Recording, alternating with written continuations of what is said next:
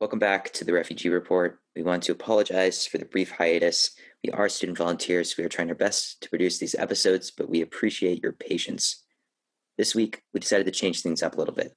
We'll be starting a new segment in which we will focus on a specific refugee crisis going on somewhere in the world.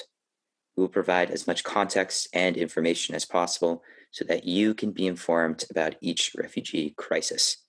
We hope to consolidate as much information as possible regarding refugees as part of our mission to educate the public. This will also be coupled with our interview episodes, so don't worry, there are more interviews to come.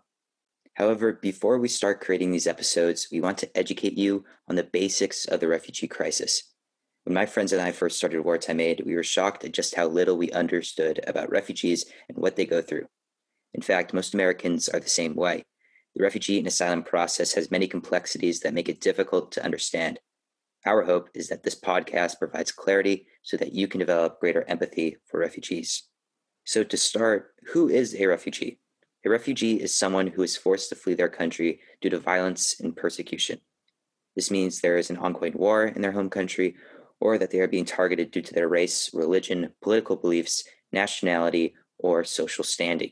Becoming a refugee is very much not a choice. One is forced to become a refugee because there's an imminent threat to their life. This is the definitive difference between a refugee and a migrant. A migrant chooses to leave their home for economic reasons in search of work, due to famine, or any other factors that make their home country difficult to live in. To put it simply, migrants move in search of a better life, while refugees move in order to survive. Even within the umbrella of refugees, there are different categories of people. For example, someone does not have to leave their country of origin to become a refugee. These people are known as internally displaced refugees. This is someone who leaves their hometown in search of a safer place to live within their own country.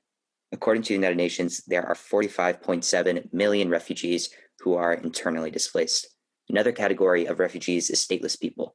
This is a group of refugees who do not technically have any citizenship in or relation to any officially recognized country.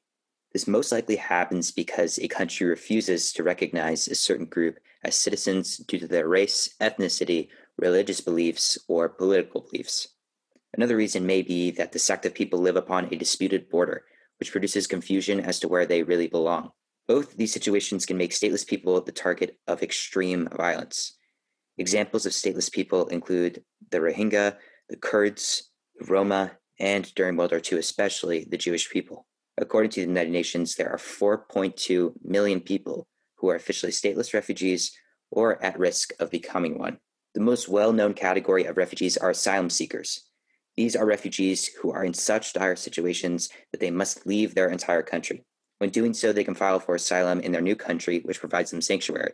However, in order to be granted asylum, one must prove that they have a well-founded fear of persecution in their home country.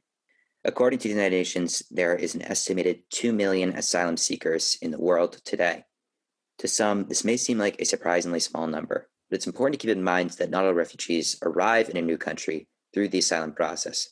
Instead, some choose to apply for student or work visas in a new country.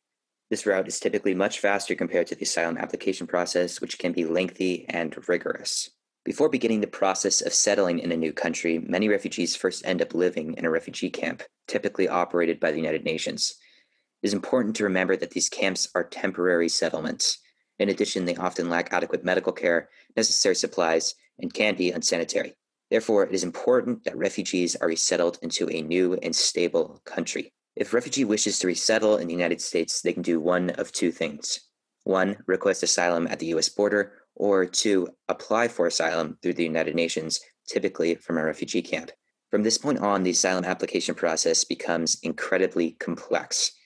In fact, it is so complicated that I could not explain the entire process in one episode of this podcast. However, here is a very brief overview.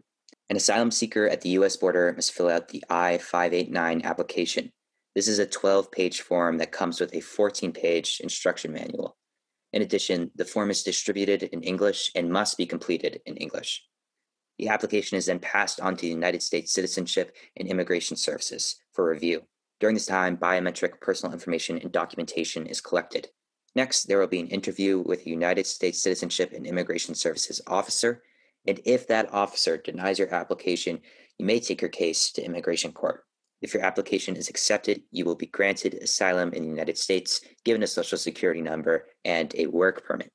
However, being granted asylum in a United States immigration court can be a very difficult task. In addition, this is all assuming that you applied for asylum at the US border. If you are applying for asylum in the United States from a distant refugee camp, the process becomes even more complicated. A refugee's case must first be reviewed by the UNHCR, and then, once their case is approved, they are then reviewed by the US government.